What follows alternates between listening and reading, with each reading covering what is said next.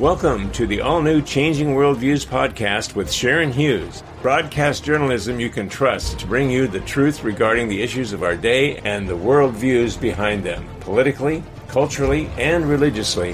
For such a time as this. Freeing the minds of the brainwashed masses. Now, here's Sharon.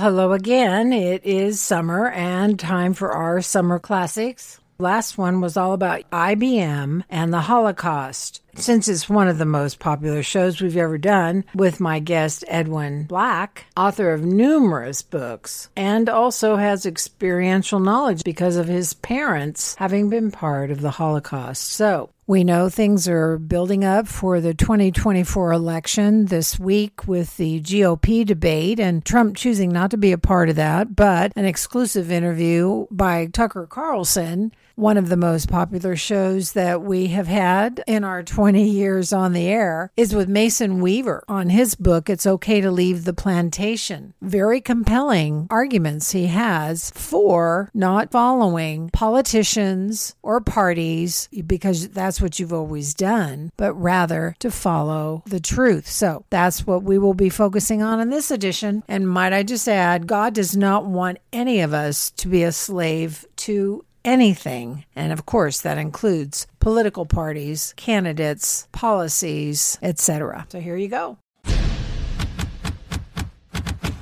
I met Mason when my husband Dwayne was running for U.S. Congress. Mason came up and was the speaker for a big fundraising event at the beautiful Klein Vineyards in Sonoma County. And what's interesting is that they actually have a train car on their property that they've refurbished and turned into a dining room that we used when Mason talked to us. And why that's significant is that Mason is the founder of the new Underground Railroad. And for those who may not be familiar, the Underground Railroad transported slaves during that very sad period of time in our American history when slavery was allowed. Mason, himself being a Black American, has a very unique perspective on the whole area of racism, and that's what his book is about. It's okay to leave the plantation. And what he's referring to is the political plantation that many find themselves slaves to today, and that the choices are between freedom or being a slave to the master government. So, my interview with Mason Weaver. Now, have you noticed that I'm Black?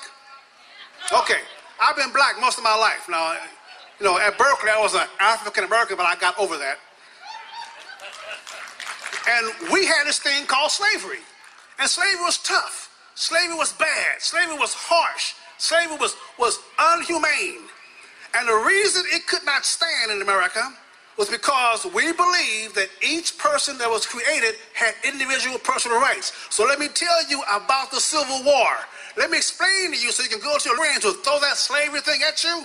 Let me explain to you what happened in our Civil War, the most unique Civil War in mankind's history. We've had civil wars all over the world throughout history. Brothers fighting brothers to control the government. We have that everywhere we go. But our Civil War was different. It was the first and only time brother fought brother to free strangers. That's who we are. Brother fighting brother to free strangers. That's your apology. That's your guilt. It is over. Been paid for. 360,000 dead white men is enough apology for me. Mason is a decorated Vietnam vet, holds a degree in political science from UC Berkeley, is a noted speaker and author, having appeared on national TV, cable, and news programs. He hosted a live call-in radio show for 8 years in Southern California. Well, welcome, Mason, to Changing Worldviews. I'm so glad to have you on the show. Thank you, Sharon. It's really a pleasure to speak with you again. You know, the event I mentioned earlier when you came to Northern California to help my husband Dwayne with his bid for Congress was one of the highlights of that race. A lot of people were impacted and was on a train boxcar. You remember that? That's right.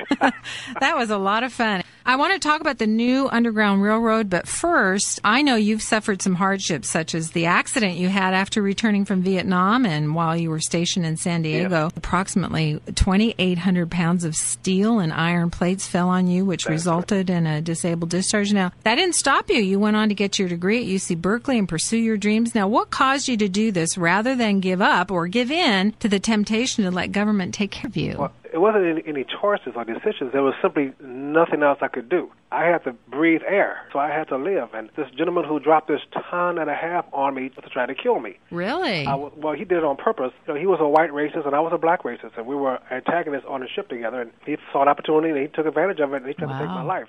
That's when I became very radical, because here was a white man that took all my energy, all my strength, all my ambition, my training, my career. Everything was taken away at 21 years old. I was completely untrained, could not get a job. So I had to take care of myself. So I had to get out that bed and learn how to walk and deal with the pain and re-educate myself to use my brain instead of my back. And I couldn't sit around and say whose fault it was. I couldn't wait for him to give me a program and make sure I'm better and give me some kind of set-aside. I had to go out and compete with him and his children, and that's what I've done. In your book, It's Okay to Leave the Plantation, you talk about having been a liberal and making that journey over to being a conservative. But what do you mean by the title, It's Okay to Leave the Plantation? Well, it's okay. You have to understand, though, that master will never tell you it's okay to leave the plantation. So if you allow me to tax you at 45%, if you allow me to raise and educate your children, if you allow me to set the rules for your living, then I will raise your children to work for my children. It's just human nature, not because I hate your children, but because I love my children. So in the book, it's okay to leave the plantation means that the doors are wide open. But if you expect someone to give you something, if your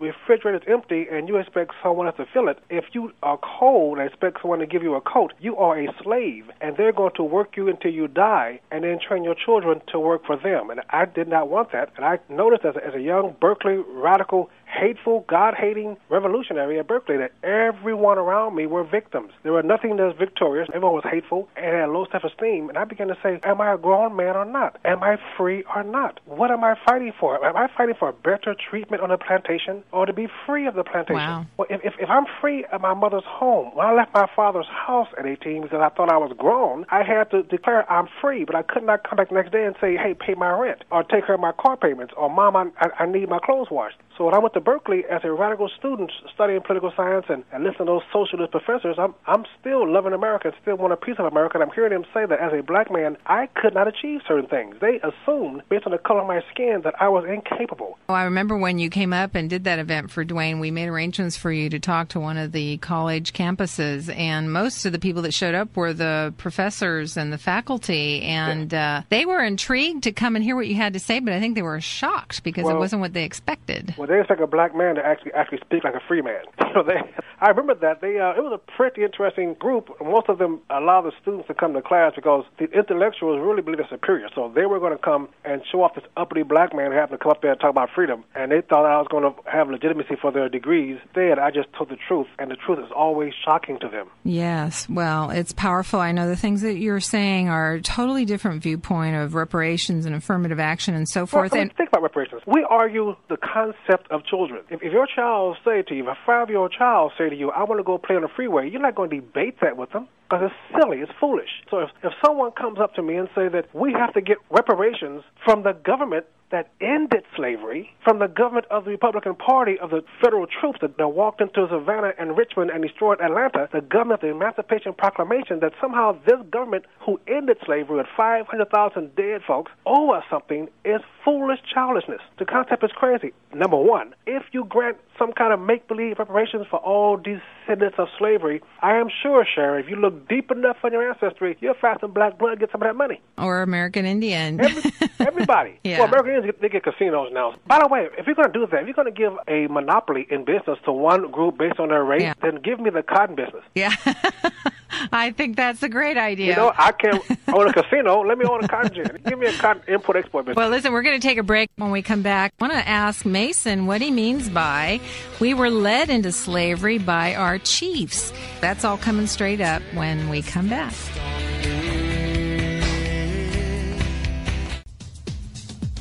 A century has passed since the first radio station began broadcasting. Today, there are thousands of radio talk shows, and Changing Worldviews with Sharon Hughes is heard around the world, taking listeners behind the scenes on the important issues facing all of us. Alarmist global warming claims have no scientific foundation. If you have listened to our show for any time now, you know I continually refer to the perspective of our postmodern culture. Why? So we can understand why our world is making the choices it is, and hopefully not become a victim of its no absolutes mentality. We have a period of time right now where culturally this is in vogue, that is to be a relativist and to be politically correct on certain issues.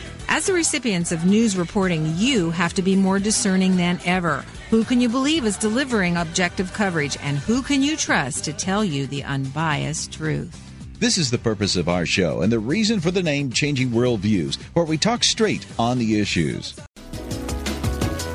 Dina from Northern Illinois. I just started taking Alive again about 2.5 months ago, and I can't believe how much difference my joints feel. I feel actually more alive. I don't have pain in my joints. I have more energy. So thank you very much for those products. They are absolutely incredible, and I will be taking them for many, many, many more years.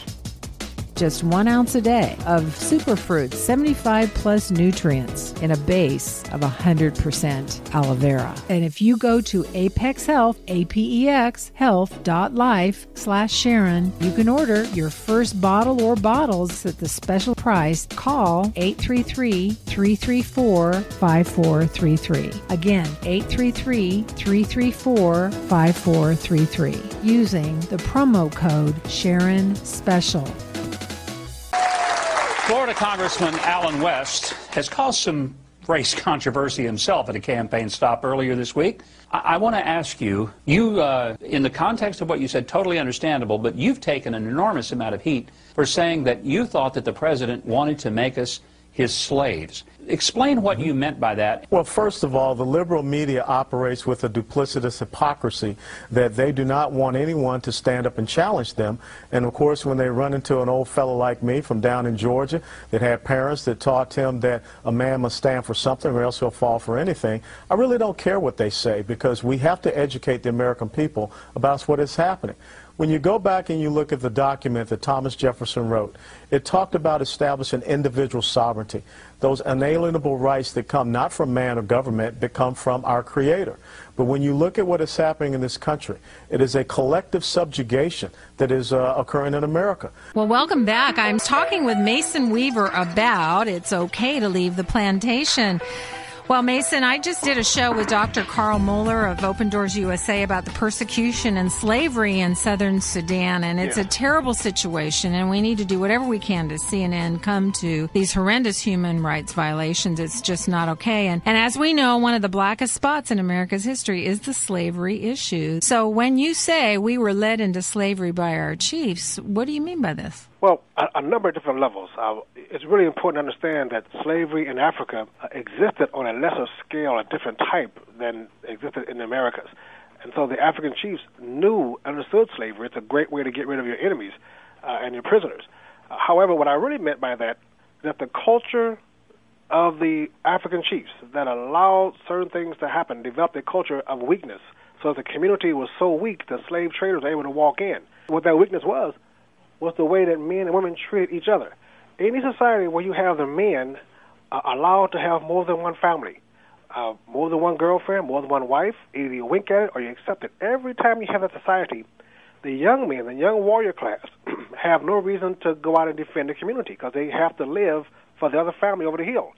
That creates chaos. So that those slave nations were took into captivity by unarmed merchant marines. It wasn't an army. It wasn't an invasion. The men were incapable spiritually to defend the city. In our communities today, you find young black men who have been raised and almost encouraged to believe that women are sexual objects, so they brag about having more than one woman and no wives married. So you have a community where the young men become roving bands of bandits and warriors. We call them Bloods and Crips today. It used to be in Africa and most African nations that when a person saw one of their warriors on the pathway, that woman came down a darkened path and saw a warrior, she felt safe. Today, you see a black man, you do not feel safe, and I want to know why. Black people, I'll give you an example. The underlying power of the black community. A few years ago, they had this Ebonics came out of Oakland, California. Yeah. You had 4 members of the Oakland School Board and the mayor standing at a press conference speaking perfect English, saying that black children speak a different language and had to be taught. And everyone knew it was crazy and foolish, and Jackson flew out and stood with them at a press conference and talked about their intentions. Well, what the press doesn't want to cover anymore is that the next election cycle, every black person on that platform from Oakland, the 4 school board members and the mayor, all of them were voted out of office. And they're rejected by the voters because black people know they have to educate their children and take care of themselves. Yes, absolutely. Well, can you tell us what you mean that multicultural really means divide and conquer? Well, you cannot ever have 2 different cultures survive in one geographical region. Every time you have that, you have civil war. The Indians and the Cowboys, I mean, it doesn't ever match. So the people who are trying to push a different culture other than a successful Western culture, a different culture means they want diversity, which means division, folks. It does not mean unity. So you can never, ever have that. So the Romans call it divide and conquer. In the South, they call it separate but equal. What is this new Underground Railroad that you've come up with? Well, in the South, during the slave days, the masters told all the good white folks up north that those slaves like being slaves, that they're singing, they're dancing, they have medical plans, they have full employment, 100% employment on the plantation, folks. And they said they enjoy being slaves, they're being taken care of, they got government cheese programs, and then they told the slaves that those northerners hated them, that they wanted them to be free of master because master fed them, and that freedom was bad. And the slaves had nothing to understand but what master said. Slaves escaped and went north and told the northerners that they were being murdered and killed. Those northern white Republican Christian people set up safe houses to bring slaves from house to house and show them the way to freedom. Today we have mental slavery crossing all economic and racial borders, people thinking like slaves, depending on master to take care of them, abuse women, hoping to love the man to stop him from beating them. We need a new Underground Railroad of free-thinking people to lead that mental slavery to mental clarity. And we're setting up new Underground Railroad safe house meetings. On my website, masonweaver.com, you can get information about it, and I invite everyone to join up. That sounds terrific. Let me just put out there for those that may not know, Abraham Lincoln was a Republican that helped set the slaves free. Well, matter of fact, that was the reason the party was formed. People don't understand, not only was Lincoln the party of the abolitionists and the party of Frederick Douglass and Harriet Tubman, the first black Democrats elected was 1934. The first black Republicans was 2 years after the Civil War. It is a party of freedom. And people can ask me, well, what does the Republican Party do for black people today? I said, nothing. We don't own any. Democrats are very good at managing slaves. Whether you're homosexuals, whether you're low income, whether you are crippled, whether you're a female, misery management. That's all they do. And you must be scared and miserable for them to handle you. You will never see a poor neighborhood voting Republican. The more poor they are, the more likely you are to vote Democrat. So Democrats are the party of the poor. As a matter of fact, they're the party of poverty. They will manage you well in your poverty, get you as comfortable as possible in your poverty, but never get you free of poverty. The slaves only react to emotion. I feel your pain. It's going to be okay tomorrow. They don't really care. The slaves never care how wealthy master is. They care how much master is going to do for them for picking that cotton for them. So we are battling with people who are afraid. They're like a herd of sheep, and they are frightened anything other than the sheepdog that gives them directions. The sheep herd together not because they love each other, but because they are afraid. And so you got folks in America afraid of guns and health and crime and retiring broke and no health plan, and so they're afraid. And the master comes in and says, you keep voting for me, you keep picking my cotton, and I will make sure I give you more government cheese. And they're looking for the best master. There are two mindsets in this country. One mindset says we're going to take care of people. The other one says we're going to free people to take care of themselves. You definitely are saying something that is unusual in the black community. How well received is your message? Extremely well received. I invite your guests who may think differently to go to my website, masonweaver.com, and I have a segment on there. Listen to my tapes. Pull that segment up and pull down a few of my speeches. One in particular is one given in New York, Kingston, New York, before 450 black people, Democrats. You can hear the response. You can see you can hear what I'm saying. I'm not sugarcoating what I'm saying, and I'm not making them feel good about themselves. But you hear the response from the audience. And listen, when we show up, we win. You did say masonweaver.com. Can people get your books there off of the website, too? Yes, ma'am. Books, tapes, CDs, also book me for events, and we can talk about the future from there. Wonderful. Well, thank you for being with us and sharing, Mason, and we just wish you well on this venture of helping to set Americans free. Thank you. God bless you. Well, Frederick Douglass said slavery has been fruitful in giving itself names. It has been called the peculiar institution. It has been called by a great many names, and it will call itself yet many other names. And you and I and all of us had better wait and see what new form this old monster will assume, and what new skin this old snake will come from next. Mason Weaver said in response to this that slavery did in fact take on new names. It became known as sharecropping, welfare, projects, public schools, and good intentions. Now, Frederick Douglass was right, Mason says. We must keep watch for the new names of slavery. We must also keep watch for the new opportunities of freedom. Frederick Douglass also said, if there is no struggle, there is no progress. Those who profess to favor freedom and yet deprecate agitation are men who want crops without plowing for the ground. They want rain without thunder and lightning. They want the ocean without the awful roar of its many waters. This struggle may be a moral one, or it may be a physical one, and it may be both moral and physical, but it must be a struggle.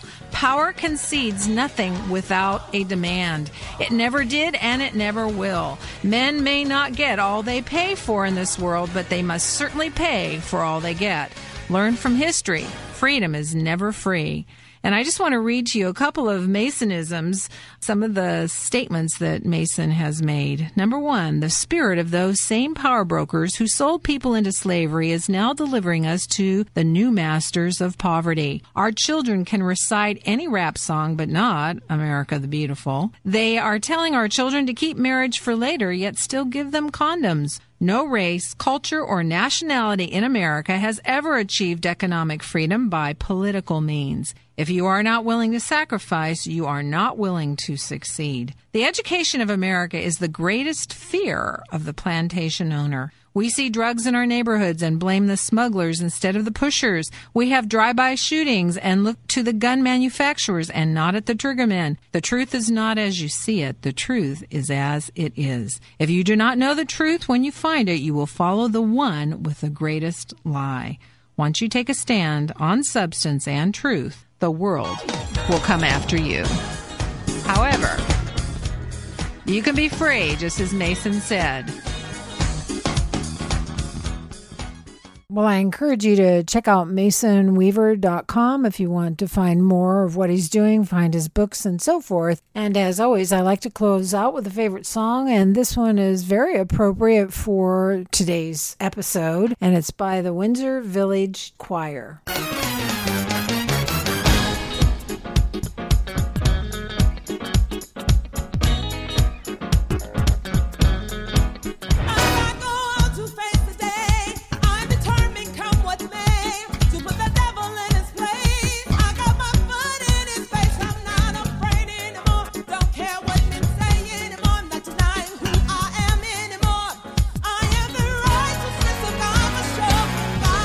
Created